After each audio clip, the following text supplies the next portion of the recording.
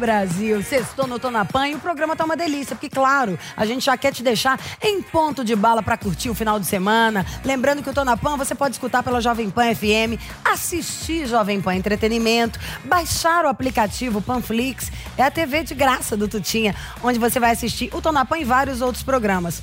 Quer se comunicar com a gente? Você pode publicar o seu comentário usando a hashtag Tô na Pan. O importante é estarmos juntinhos. E sexta-feira, né? É dia de alegria, de som na caixa. É dia de entrevistar um dos maiores, assim. Ele é um descobridor de talentos, DJ Batata. Descobriu a Anitta, Jojo Todynho. Ele é um empresário da Jojo hoje em dia. Já foi empresário do Biel. Enfim, só com esses nomes que eu falei, imagino o tanto de polêmica que Léo Dias vai perguntar pra DJ Batata. Falamos o nome do cara, né? Vamos chamar ele. E aí, Léo Dias, tá boa a coisa? E aí, Lígia? Muito bom dia a todos. Bela sexta-feira. Olha, depois de uma noite de eliminação, nada melhor do que nós entrevistarmos uma pessoa que não está na Fazenda, mas está na Fazenda. Como é que é isso? A gente vai entrevistar, olha, o cara que é muito citado ali. E talvez seja ele, Lígia Mendes, o motivo da discórdia, a razão para que Biel e Jojo não se darem bem. Será que é isso? Vamos falar com ele. Com vocês, DJ Batata. Tudo bem, Batata? Tudo bom, Léo? Obrigado por ter me convidado para a entrevista. Eu te acompanho direto aqui, vejo todas as suas entrevistas, assisto tudinho, todas as suas postagens. Vambora, manda brasa.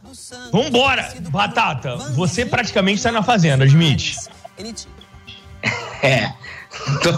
Toda hora falando de mim, então eu tô lá, né? Tô e não tô, como você disse. Exatamente. Mas assim, você sabia disso? Quer dizer, primeiro, quando você soube que a Jojo estava negociando e participou dessa negociação, você sabia? Sim. Quando você soube da presença do Biel? Na verdade, algumas pessoas do nosso meio já estavam comentando isso, né? Alguém vazou dele e já estavam falando sobre isso. Como falaram da Mirella também, eu falei, pô, beleza, vão ter 3 representantes da música lá dentro. Beleza, mas foi assim, alguém dele vazou e me falaram. Mas até então não era uma coisa oficial, entendeu? Oficial mesmo foi no dia que eu falei, bom, ele tá na Fazenda mesmo, ele chegou, entendeu? E vamos lá, vamos contar e explicar por que a Jojo não gosta do Biel por sua causa. O que você tem de dedo nisso? Na verdade, não é que ela não gosta dele por minha causa, tá? Isso aí é o que está sendo falado, né? O pessoal está falando por conta do Biel ter deduzido isso, né? O Biel tem batido muito na tecla com a Jojo.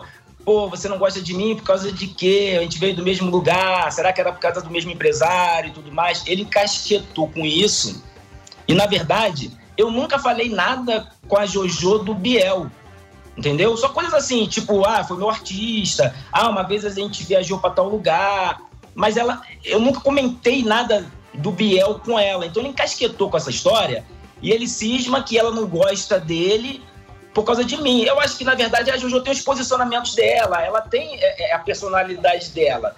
Então, por outro motivo qualquer que eu desconheço, vou perguntar a ela quando ela sair, o porquê disso, entendeu? Exatamente. As pessoas acreditam que começou aí. Quer dizer, então assim, você afirma categoricamente que você não colocou nada na cabeça da Jojo contra o Biel. Não, até porque, Léo, você conhece a Jojo e você sabe que é difícil você botar uma coisa na cabeça da Jojo. Ela tem a personalidade dela própria, ela pode até ouvir, tá entendendo? Mas se não encaixar com a ideologia dela, vai sair por aqui. E a Jojo, ela tem essa personalidade forte. Então, nem se eu quisesse alguma coisa, porventura, entendeu? Não falei nadinha. A gente nunca foi de falar de Biel entre a gente, entendeu? A Jojo não se interessa por isso. Mas vamos lá. Vamos falar, então, da sua relação com o Biel. Como foi, como começou e como terminou. Terminou bem? Terminou mal? Começou bem? Mas não terminou tão bem. Como é que foi? Tá, vou resumir rapidinho. O início foi o seguinte: a Pocahontas, tá? Muito minha amiga, e ela falou assim, amigo, tem um menino que eu tô querendo dar uma força, ele é lá do interior de São Paulo, e ele falou que o sonho dele era produzir com você. Você consegue me dar uma força nisso? Eu quero ajudar ele e tudo mais. Falei, claro, pô, cara, traz ele aqui no meu estúdio. Ainda no meu estúdio do Rio. Aí ela marcou um dia, levou o Biel lá no estúdio pra gravar comigo. Ele deixou duas vozes nesse dia. Ele foi com os pais, né? E o pai e a mãe dele em cima de mim, em cima do meu pai, que meu pai tava lá no dia no estúdio. Pô, cara, faz o teu filho ajudar o meu filho aí. Teu filho já revelou tantos artistas. Pô, me ajuda e tal. Aí a Poca começou com a ideia de querer empresariar ele naquele momento. E me chamou pra parceria. Falei, vambora. Até então, eu fui com a Poca. A Poca tava solteira. Quando ela voltou com o ex-marido dela, na ocasião, ela não quis mais prosseguir. Ela falou, Batata, vai sozinho com o Biel. E eu falei assim, Poca, você quer alguma grana? Você quer algum dinheiro pra eu ficar com a sua parte e tal? Não, amigo, não quero nada. Pode seguir, é teu. Falei, então maravilha. E foi daí que começou mesmo, de fato, a minha relação com ele. Aí ele foi morar no meu apartamento lá do Rio, passou um tempo comigo lá. Depois eu vim de vez pra São Paulo, que eu ficava lá e cá. Eu acabei vindo de vez pra São Paulo. Isso ainda ele muito novo, muito moleque. Muito. Né? Ele foi morar contigo com quantos anos, cara? 18 anos. Ele tinha 18. Aí ele veio pra cá comigo, eu já tinha um apartamento em São Paulo, ele veio comigo. Aí nesse meio tempo eu falei assim, cara, eu preciso montar uma casa pra você, né? Porque ele tava morando comigo e tal, ele tava com a minha família. Eu falei assim, cara, aí aluguei uma casa pra ele em São Paulo, em Mogi das Cruzes. Aluguei uma casa pra ele e dali começou, de fato, já a rodar muito baile, rodar muito show. A gente já tinha feito o primeiro clipe, a gente já tava no segundo, que era o Pimenta, né? O primeiro foi Tô Tirando Onda, depois foi o Pimenta, e aí começou a inchar de uma tal maneira que eu já comecei a fazer os programas de televisão com ele em São Paulo. Foi tudo muito rápido, né?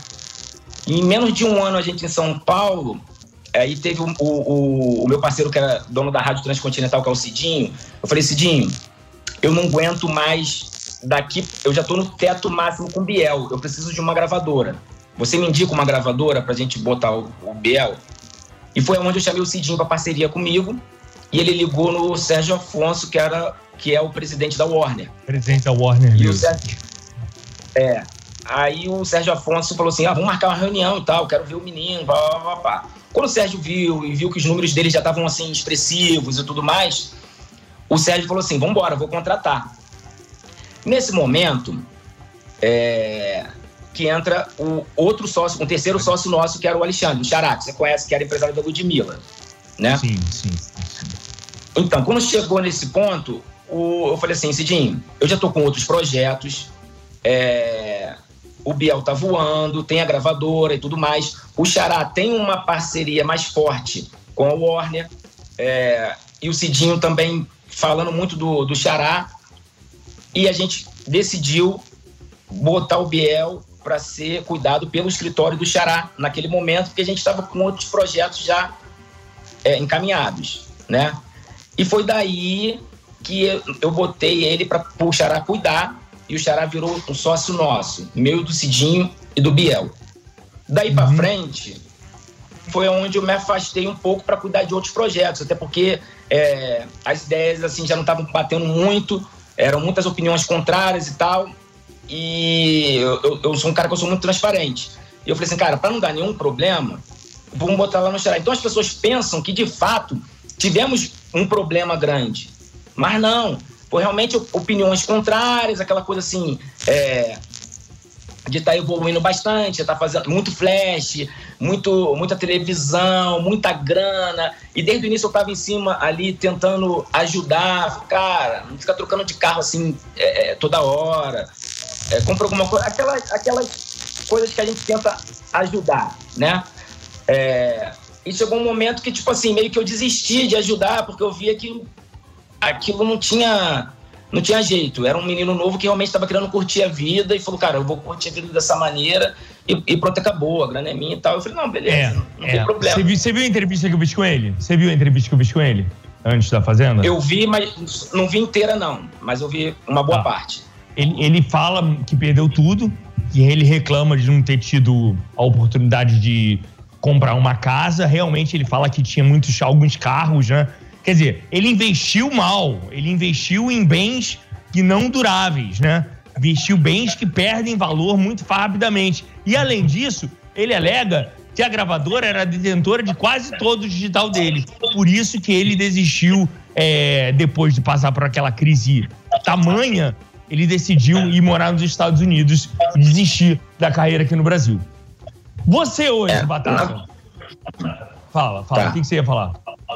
O que eu ia falar é o seguinte, quando as pessoas falam em que a gravadora tinha todos os direitos e tal, é bom saber como que funciona o negócio. Por quê? Por que a gravadora é dona daquele fonograma? Fonograma é a música pronta, a produção, tá? Por que a gravadora é dona daquilo? Justamente porque a gravadora pagou para aquilo ser confeccionado.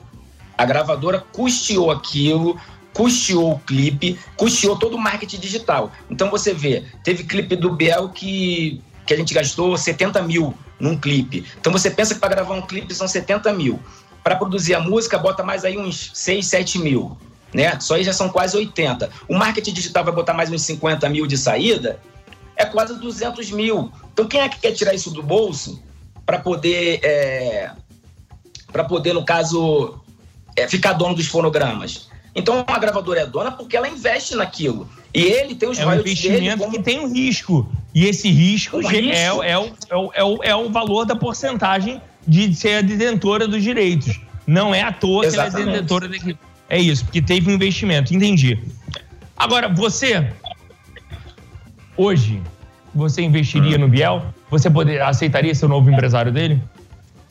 Não, eu não aceitaria porque por vários motivos, né? Um, que eu particularmente não acredito mais nele na música. Eu posso estar errado, tá? Por que eu não acredito? Por quê, Batata? Por quê? Porque eu acho que ele tá tomando uns caminhos diferentes do que combina com ele. Ele tá fazendo um som diferente do que combina com ele. Então, a ideia dele hoje já não bate com as minhas ideias. Eu sou um cara mais pop, eu sou um cara popular. Eu gosto de fazer música que vende. Eu não gosto de fazer música aquela que eu gosto de ouvir no carro. Tá entendendo? Se for pra ouvir no carro, eu vou ouvir uma coisa dos anos 80, 90. Você tá entendendo? Eu vou ouvir um R&B, vou ouvir um reggae. E muita dessas músicas não vendem no Brasil. A gente sabe disso. Agora, qual é a música que ele tá produzindo hoje? Me explica. Ele tá indo pra um lado do rap, do trap, mais pra um lado de um rap não comercial. Aí daqui a pouco ele vai e faz um funk ali, tipo, meio sem um destino, entendeu? Então, assim, as opiniões são contrárias. E também, no decorrer de tudo isso, eu enxergo um pouquinho de ingratidão por tudo que eu fiz no início, porque ele hoje a gente se dá bem, tá? Hoje a gente se fala, hoje a gente troca uma ideia no WhatsApp. Às vezes, quando eu tô no Rio, ele vê que eu tô no Rio. Pô, tô no Rio também, vamos se encontrar e tal. Às vezes não dá certo, mas a gente se fala. Eu fiz uma live agora em junho, que ele me ligou, falou, pô, tava chorando aqui, vendo tua live, lembrando dos nossos momentos, não sei o quê. Hoje a gente se fala de boa. Mas naquele momento que ele foi no Faustão, que ele tava bem no auge ali da carreira e tal, eu senti que ele não... Como é que eu vou explicar? Eu não digo ingratidão, mas eu digo assim, ele esqueceu de mim. Coisa que a Jojo nunca fez isso. Tipo assim, a Jojo, todos os programas de televisão que ela foi, não, é o Batata. A própria Tati Quebra Barraco, na época, quando eu fiz a Tati Quebra Barraco, ela fazia questão de que eu estivesse no palco. Qualquer programa de televisão que a gente ia, ela fazia questão. Ela falava assim, não, o Batata tá comigo, o Batata me produziu, o Batata fez as minhas músicas, o Batata... Você tá entendendo? Então, eu achei que faltou isso. Ele podia bater o pé firme em algum momento e falar assim, cara, tô aqui no Faustão, quero agradecer o Batata. Pô, Batata, muito obrigado, DJ Batata, o cara que veio comigo na caminhada desde o início. E faltou isso nele. Então, tipo, isso eu tenho dentro de mim, tá? Se você me perguntar se eu tenho alguma coisa, eu tenho isso. Faltou isso, entendeu? Faltou gratidão. Exatamente. Meu amigo, gratidão no meio do funk é complicado. Mas Jojo é grata, Jojo é muito grata, é isso? Jojo é muito grata. Jojo, teve um dia que a gente tava meio estremecido, né? Eu não lembro qual era o motivo. Aí eu falei assim, não quero papo contigo hoje não. Ela tá no Rio, eu quero te encontrar. Eu falei, não quero papo com você hoje. Coisa nossa, né? A brincadeira que a gente faz. Ela me ligando no vídeo toda hora e eu não atendi. Aí ela mandou um WhatsApp e falou assim, você tá aonde? Eu falei assim, tô aqui em casa. Peraí que eu vou passar aí. Eu falei, mas o que tu quer, Jojo? A brincadeira nossa. Ela foi lá, ela chegou lá, ela tatuou meu nome aqui. Desse tamanho. Aqui, ó. Caramba. DJ Batata. Mas aqui, ponta a ponta, que é desse tamanho, Léo. Desse tamanho aqui. DJ Batata. E ela também tem o meu filho, que ela é madrinha do meu filho, ela tem meu filho tatuado aqui, Fabinho. E ela chegou com essa tatuagem no braço de DJ Batata e falou assim, não adianta você ficar putinho comigo. Você é meu irmão, você é meu empresário, você é meu tudo. Olha o que eu acabei de fazer pra você. Eu desacreditei, Léo, você não tem noção. Eu olhei e falei assim, então tipo assim, isso não tem preço, isso não tem valor, não é grana, você entendeu, Léo? É mais do que isso, é mais do que dinheiro, é mais do que a gratidão. Você sabe disso, que você tá no meio, você sabe as pessoas que você já ajudou, que não foram gratos com você sabe disso, entendeu? Sim. Vamos lá, nós temos 3 personagens da Fazenda que você conhece muito bem. A gente já falou da Jojo e do Biel, e a gente tem também a Mirella, que também é do meio do funk. Você conhece bem, né, Mirella, né? Não, estranho, mas não. Eu conheço a Mirella assim, como todo mundo conhece. Eu nunca gravei a Mirella, a gente nunca teve uma amizade, a gente nunca teve o WhatsApp trocado, nem nada. Era só de longe mesmo, quando a gente se encontrava nos eventos. E aí, Batata, e aí, Mirella, tudo bom? Como é que você tá? Abraçava e tal, mas contato de fato não. Tô conhecendo ela legal mesmo na Fazenda. Tá bom, então eu ia pedir a sua opinião sobre os pontos fortes e os pontos fracos de cada um, mas então vamos lá, vamos nos limitar a Biel e Jojo. Ponto forte e ponto fraco de cada um. Na verdade, o ponto forte do Biel é realmente a estratégia que ele tá fazendo ali, tá? A estratégia, porque tipo, a galera quer ver isso mesmo, como o Mion diz, é fogo no feno, né? Então a galera quer ver isso. Então eu acho que na verdade é o ponto forte dele. E o ponto fraco é justamente esse lance do jogo. Então a mesma coisa que pode ser forte pode ser fraco, depende da semana, depende do que vai acontecer ali, entendeu? Então eu acho que o fraco é realmente essa combinação de votos, essas coisas que a Jojo é totalmente contra isso, entendeu? A Jojo é totalmente contra isso, né? Qual o ponto forte da Jojo? A sinceridade. O ponto forte da Jojo é ela ser 100% orgânica, verdadeira e a sinceridade. Esse lance que ela fez ontem lá, que ela vem fazendo com a Raíssa, de ser amiga, de estar abraçando a Raíssa, a Jojo, ela tá lá dentro, mas ela já sacou que a Raíssa tem realmente uns problemas que precisa de um carinho especial. Ela já sacou isso, ela parece que tá aqui fora com a gente. Né? Aqui fora a gente tá sabendo de tudo, mas lá dentro ela já sacou essa parada. Falou, pô, a menina precisa de um carinho, precisa de um abraço e eu vou abraçar. A Jojo, eu tentei conversar com ela antes de ir. Eu tentei conversar com ela. Tentei dar umas dicas da minha cabeça. E ela falou assim, Batata, eu não quero ouvir nada disso. Eu simplesmente quero ser eu. Eu quero ser 100% orgânica. Se o povo gostar de mim, é da minha maneira, entendeu? Então não adianta que eu não vou entrar com estratégia nem nada. Tanto é que a Jojo, se você ver os votos da Jojo, não são votos estratégicos, voto que, por que você votou na Mirella? Porque ela votou em mim lá na primeira votação, ela votou em mim, agora eu tô devolvendo nela. Não tem nada de estratégico nisso. E também, todo mundo quando chega pra combinar voto com ela falou assim, eu não quero combinar voto, se vocês quiserem combinar, problema de vocês, é cada um por si aqui e vambora, entendeu? Então esse é o ponto forte. Qual o ponto fraco? Qual o ponto fraco do Biel e da Mirella, da Biel e da Jojo?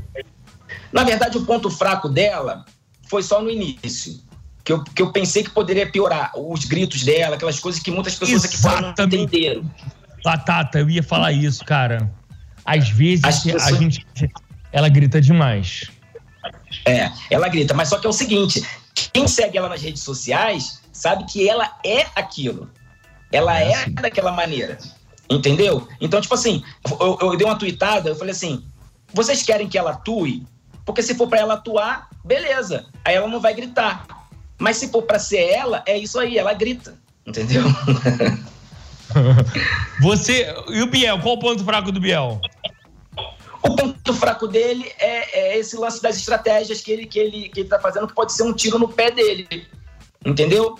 ele tá jogando uma pessoa contra a outra, ele tá manipulando as pessoas, e a galera aqui fora tá vendo. Isso aí pode ser um tiro no pé, porque ele tá indo bem, voltando das roças e tudo mais, porém ele vai acabar se queimando de fato. Existe uma equipe muito forte da Jojo aqui fora? Cara, não. Assim, a gente tem... Não, de verdade não. A Jojo e eu... como é que eu vou te explicar? Eu sou muito reservado nas coisas. Mas assim, a gente tem uma galera que tá cuidando do Twitter, tá? Porque eu não tenho tempo de estudo, tem a galera... Tem o Naja, que é o meu... Que é o meu faz tudo em relação ao marketing digital, que cuida do Instagram da Jojo, que é o ADM, e a gente tem uma galera que tá no Twitter. Mas aquele negócio de vamos montar uma equipe para votação, para não sei o que, não sei o que lá. Não. Número de telefone listado, de movimento organizado na internet, nada disso? Nada disso. Não tem equipe pra isso, caramba. Mas você tem porcentagem também no prêmio da Fazenda? Tem. Que a gente achou sócio em tudo. Então... Outra coisa, a Mirella, a gente vê ela parece que ela deixou 11, se eu não me engano, foram 11. Cara, o Cadu falou. E ela deixou uma série de músicas gravadas, de clipes gravados. Quantos trabalhos gravados a Jojo deixou pra lançar ao longo da Fazenda? 2. Eram pra ser 3, mas não deu tempo de gravar o terceiro, né? Nós deixamos 2 músicas e só lançamos uma até agora e, na verdade, tá indo muito bem. Já tá com quase 4 milhões de views, que é a Deve Ficar na Moda, né? Repetidas vezes o refrão da música durante as brigas, né? Malandra demais, né? Malandra demais. Né? Se quer paz, amém. Se quer guerra, tu me fala, é isso? Exatamente. Se quer paz, amém. Se quer guerra, tu me fala. Tipo assim, tem tudo a ver com o lance da Fazenda, né? Da Fazenda, sim. E qual é o próximo single? O próximo single é com o do Black. É um collab com o do Black. A música chama Dominada, né? Onde ela tem uma narrativa de empoderamento feminino total, onde diz que dominada sim, mas somente entre 4 paredes. Ela já sabe a época do lançamento, você já sabe? E assim, ela vai começar alguma estratégia dentro da casa pra divulgar essa música? Não, na verdade não. Ela não sabe, ela entrou não sabendo qual ia ser a data da Dominada. E eu acredito que ela não vai falar nada sobre isso, não. O foco mesmo era se quer paz, amém, se quer guerra, tu me fala. Eu acho que foi a única coisa assim que eu consegui botar na cabecinha dela, entendeu? Eu falei assim, Jojo, qualquer coisinha que dê problema lá, você já faz. Se quer paz, amém, se quer guerra, tu me fala. Eu acho que foi a única coisa que eu consegui, entendeu? Porque é muito claro, né? Porque fica muito claro, independentemente de ser o refrão ou não da música, tá muito claro que é isso que ela tá, que essa é a posição dela lá, né? Beleza. Na verdade, assim... Fala.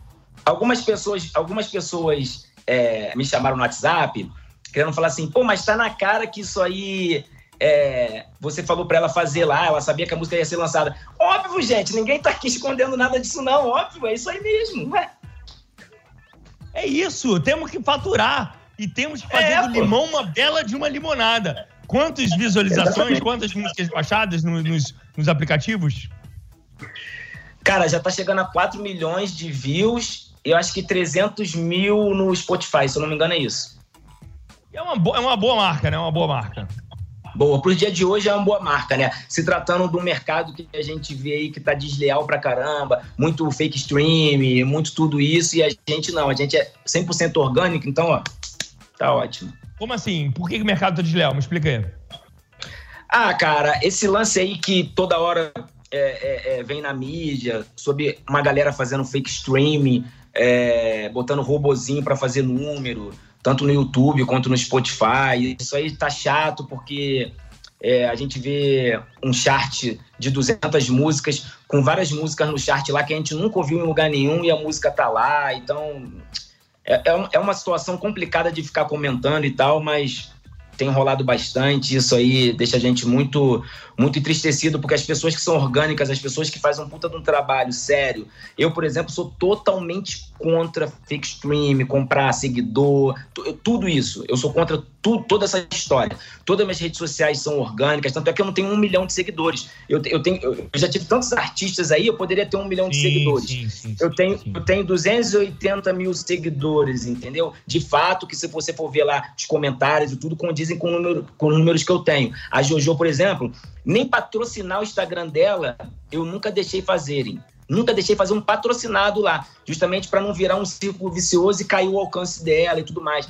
O Instagram da Jojo é 100% orgânico, entendeu? Hoje é muito mais difícil lançar um artista no mundo do funk, né? É difícil. Na verdade, eu costumo dizer que é uma loteria, né, Léo? Tipo assim, na verdade, você nunca sabe o que vai acontecer. Eu já vi música boa não estourar e já vi música porcaria virar top 1, entendeu? Então, a gente tem que trabalhar. O que eu canso de dizer é o seguinte... Mas você entende o que o mercado pede? Você entende assim, o momento o mercado pede, sei lá, 2 meninas cantando juntas. Não, uma boy band. Não, pede uma loura com corpão. Não, pede uma menina fora do padrão. Como? Eu estudo muito isso e eu vejo as brechas que o mercado dá, entendeu? Então, muitas das vezes, cara, o mercado tá com uma brecha aqui. Cadê um exemplo, tá? Vou dar um exemplo aleatório. Cadê uma cantora de brega funk que não tem? Só tem cantor homem de brega funk, exemplo, tá? Cadê que eu não tô vendo? Tem uma brecha aqui, vamos fazer aqui. Vamos procurar uma menina aí que já tá cantando brega funk, mas tá sem oportunidade? É mais ou menos assim que eu vou, entendeu? Entendi. E existe alguma brecha para algum tipo de mercado hoje? Tinha, agora há pouco. Eu lancei uma girl band que chama Cat. Lancei com o Danilo Faro, que é o irmão do Rodrigo Faro. A gente lançou agora há pouco tempo em parceria com a Universal Music, porque a gente estava entendendo que o Brasil realmente está carente de uma girl band, né? Depois do Hoje, a gente não viu nada assim expressivo, né? E a gente está batalhando com as meninas aí para virar. Essa pandemia foi um baque para todo mundo? Para você também? Cara, foi difícil para todo mundo, mas graças a Deus a gente conseguiu driblar isso, porque com a Jojo em especial, o nosso foco sempre foi muito a publicidade, né? E a gente fez bastante publicidade, então o show não fez falta pra gente, graças a Deus. Mas a Jojo fechou a Fazenda quando? Acho que uns 2 meses antes, né? 3 meses antes. Então não foi... Você acha que se não fosse a pandemia, ela estaria na Fazenda? Não, na verdade, assim, Léo, há 2 anos já que a gente tem o convite para poder participar. Só que naquele momento, a Jojo estava com uma agenda muito lotada e a Jojo sempre me pediu. O sonho da Jojo é atuar em novela ou então reality show. São coisas que ela assiste, tá? São coisas que ela gosta de assistir. Tipo assim, ela assiste muito novela e ela assiste muito reality. E ela sempre me pediu, mas a gente não tinha tempo para isso. A gente uniu o útil ao agradável. Quando veio a pandemia que não ia fazer show, a hora é essa, vambora, entendeu? Entendi. Então não foi uma negociação longa nem difícil? Não, porque a gente já tinha convite há 2 anos já. 2 anos que ela já tinha convite, entendeu? Foi tranquilidade. Tranquilidade. E vamos lá, seja sincero. Ela é a grande favorita da Fazenda? É a grande favorita. É óbvio que eu sou suspeito para falar. Eu sou suspeito para falar, óbvio.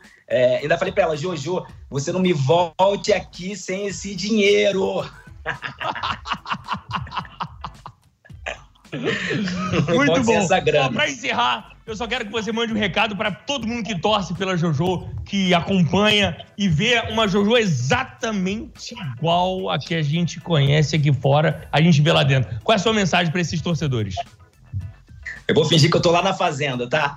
Alô, meu Brasil baronil! Preste bastante atenção. A Jojo, ela lá está sendo 100% verdadeira, está sendo amiga, ela está sendo o que ela é de fato. Se de vez em quando as pessoas entendem que ela está exaltada, que ela está gritando, que ela é mal educada, não. Ela é aquilo ali, a Jojo é aquela ali. Então, o Brasil ama o que ela é, entendeu? Então, galera, quando a Jojozinha for pra roça, por favor, todo mundo votando pra ela ficar. É o que eu peço pra vocês, porque a Jojo, de fato, está sendo 100% ela.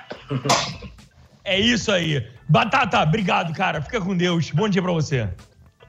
Eu que te agradeço, Léo. Muito obrigado a você e toda a sua equipe. E vamos que vamos. Se você precisar de mim, é só me ligar. Valeu. Obrigadão. Fica com Deus. Voltando com você, Lígia Mendes. Beijos.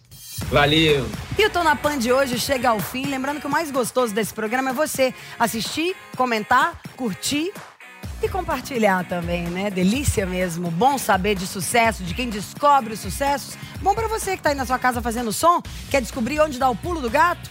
Tem que rever esse programa. Vem rever. Parabéns pela entrevista deliciosa, Léo. E pra vocês que nos acompanham, até segunda-feira. Durante o final de semana, não faça nada que a gente não faria. Mua!